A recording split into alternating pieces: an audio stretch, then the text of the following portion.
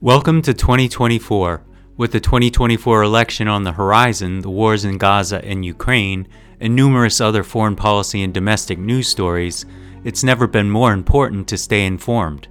The DSR network has you covered, with experts across all of these stories, to bring you the analysis and commentary of the stories that matter. Later this month, the DSR network will introduce the TNR Daily, featuring Greg Sargent, formerly of the Washington Post and a close friend of the show. Don't miss a moment of our coverage. Become a member of the DSR network today. Members receive exclusive bonus content, the opportunity to attend DSR live events, a members-only Slack community, an ad-free listening experience, and more. For the month of January, receive 50% off your first year of membership. Visit thedsrnetwork.com/buy and enter code DSR2024 at checkout.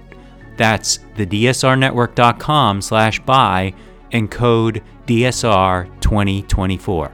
Thank you for your support.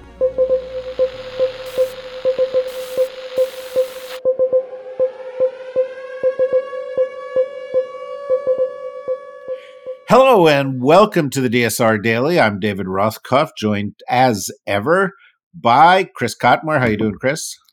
Wonderful, thank you. Excellent. And Riley Fessler. How you doing, Riley? Doing very well. Excellent. We're going to give you some headlines from around the world, maybe a little bit of analysis to go with the headlines. Let's mix things up today and have Riley start off. What's your lead story today, Riley? Shocking results from New Hampshire is what I'm sure no one is saying, as Donald Trump won a clear and significant victory over Nikki Haley again. And the headlines I've seen are that this is not surprising, but it did fall short of Trump's strategy of hopefully just knocking Haley out of the race right after this one.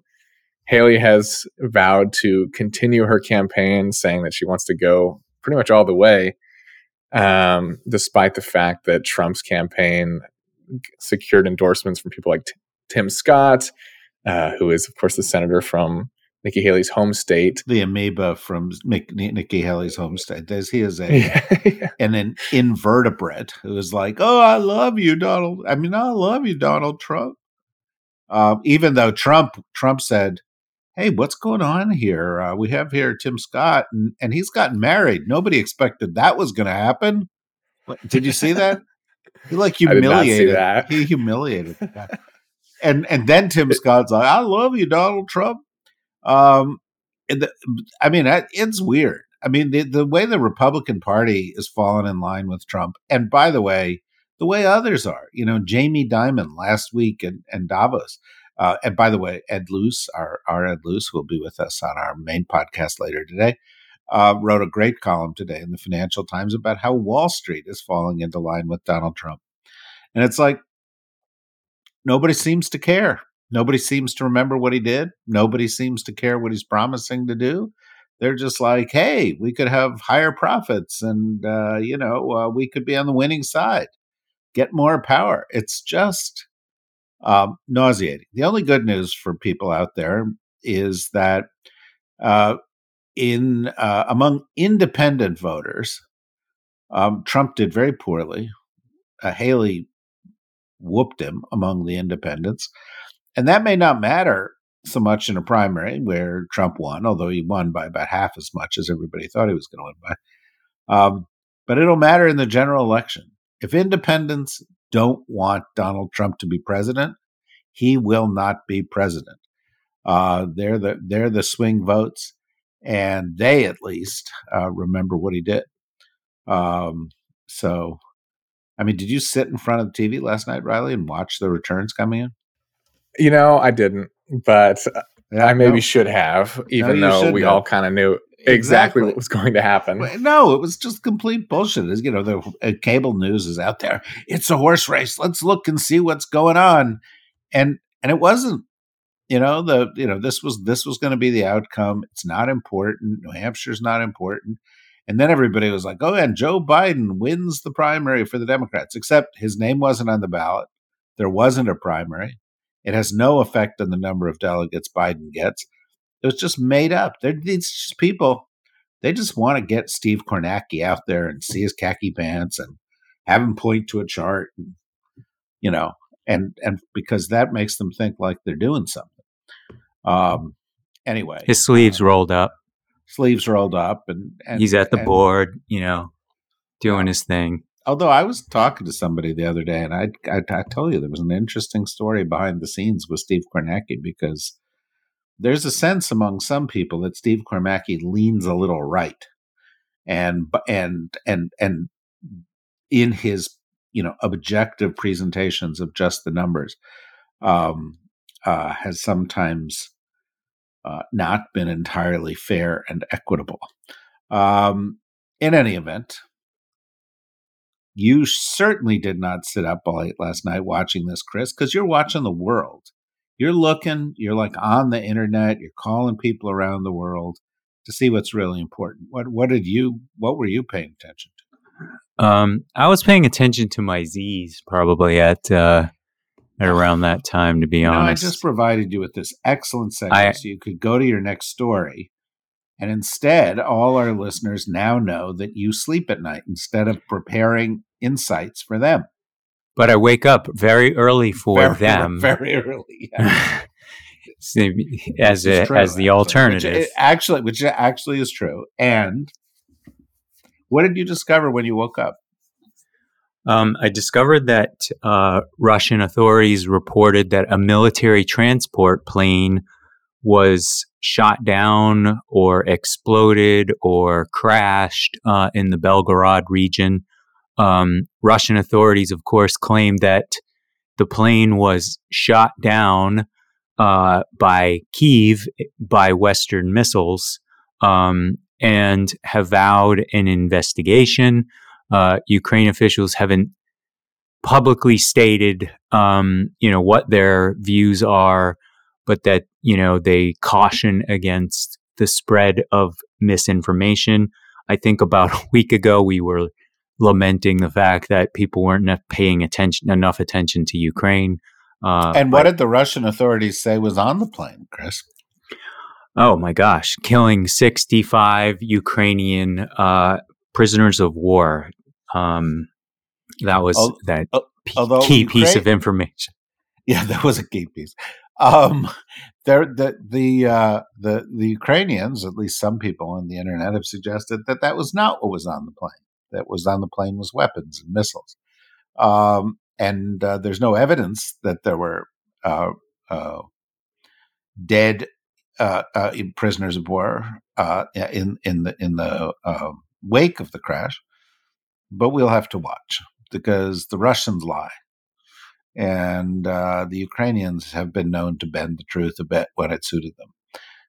So this is one of those stories that's likely to gain momentum as we get through the day, but is also likely to have zero effect on the continuing conflict. It's just, it's the kind of thing that happens. Riley. Well, dire news in Ethiopia, as leading experts say that the region is pretty much on the precipice of a famine. The UN has estimated that over 20 million Ethiopians need food aid, with a critical situation in the Tigray region where 3.5 million people require aid. And it's really a perfect storm of reasons for why this is happening. There was a civil war beginning in November 2020 that led to widespread destruction, including theft and destruction of food sources and livestock, and displaced 1.4 million people. The region has been suffering a drought since then, and it's especially troubling as now is really the time where food supplies are supposed to be the most abundant, given that their harvest season is November. So the fact that they're already having food troubles now, it really does not bode well for the rest of the year. And the other main problem is that when this happened before in 1984, and since then with food aid, there's been a severe problem of getting food aid to the people who need it, and either federal troops or government officials taking the aid and either selling it or just using it for themselves rather than getting it to the people they need it. So really serious problem. There's not really an easy solution given those problems of getting the aid there. So unfortunately, it's something that we'll need to watch. Yeah, I'm glad you brought it up. It's one of the many humanitarian catastrophes that are currently occurring around the world that do not get anything like enough attention. And while international aid agencies would like to be helpful, a situation on the ground makes that tough. So it's worth keeping in mind that while we focus on elections that don't mean anything, um, lives are being lost, and societies are coming unraveled elsewhere on the globe. And the richer countries in the world, including us as the richest, ought to be doing more than we're doing. Chris. French farmers are protesting across the country, and in Brussels, they're voicing their frustrations over low wages, excessive regulation, rising costs, and what they view as irrational agricultural policies. Protests marked by roadblocks and symbolic acts like turning road signs upside down represent a significant challenge for France's newly appointed prime minister, Gabriel Attal, and his government. Again, he's inherited a pretty difficult situation, but France is in a position where they have to address these issues. And listen, don't piss off the farmers. When I was in the United States Department of Commerce as the deputy and then the acting undersecretary for international trade, we would talk about global trade, and we would talk about imbalances, and we would talk about what was sort of the most inequitable situation out there. And one that was high on that list was European agricultural policy, because European farmers got so many subsidies. And while there are a lot of regulations, those French farmers are spoiled like members of the children of the Trump family. They get so many breaks. Not that they're not working hard, but it is very, very disruptive to having anything like a level playing field in terms of trade in global agricultural products. So, this happens periodically. Anytime that the EU ag policy, which is the goose that lays the golden eggs for these people, is threatened, or French agricultural policy is threatened, they're in the streets. I can't say I'm super sympathetic. Riley? Well, Germany's Federal Constitutional Court has revoked public financing and tax advantages for a neo-Nazi party, Die Heimat, which is not super significant in and of itself, given that the party has very low support. They only had 65,000 votes, which is still 65,000 too many in the most recent election, which was only 0.5% of the vote. They've tried to ban this party twice before, just outright, and that has failed on the grounds that they were not significant enough to represent a actual threat to the Constitution. But revoking their public financing and tax advantages has been celebrated by Olaf Scholz and other figures in the government, and it really comes into question of whether this will have any effect on AfD, which is the far-right Alternative for Germany party that is expected to make significant gains in upcoming elections. So it remains to be seen whether this ruling will lead to a similar ruling for AfD, given that they are also far-right. We'll see. Germany is certainly upset by the rise of the AfD. These giant demonstrations that have taken place there in the past few days have been in protest to the rise of the far right in Germany. Germany, of course, better than perhaps any place on the planet, understands the consequences of right-wing groups like this seizing power. I think, given that there is a movement to elevate right-wing groups like this in places like France and in Italy, Hungary, where they have seized power, and Poland, where they were in and still are an issue, and other countries in Europe, and the United States and Brazil, and India, and Russia. I think we need to watch these things very closely because there tend to be kind of global trends. And if Germany can successfully push back, or if the United States can push back later this year, if the right suffers defeats in the you know uh, 50 or 60 elections that are taking place around the world this year, um, uh, then it may lead these political leaders to seek another formula by which to gain power. But we clearly needs to watch it extremely closely because the opposite can happen. And if the right gets greater power, then we are going to have less freedom, uh, less prosperity, fewer global connections, and more tensions. Chris? The United States conducted strikes in Iraq targeting facilities used by an Iran-backed militia group in response to attacks against the United States and coalition forces. Defense Secretary Lloyd Austin said that these precision strikes were a direct response to hostilities in Iraq and Syria. The latest actions also included strikes against the Houthi anti-ship missiles in Yemen as part of broader efforts to counter threats in the region. Iran has come out, or Iraq's national security advisor, criticized the strikes as a violation of Iraq's sovereignty. Lloyd Austin also mentioned that they will continue to fight against these forces, but hoping to avoid a wider conflict, which, as we go through the days here, seems to be a very difficult task. Well, it's a difficult task, but on the other hand, there have been 150 odd different kinds of attacks against U.S. Troops in and around the region, or U.S. or allied vessels in the sea.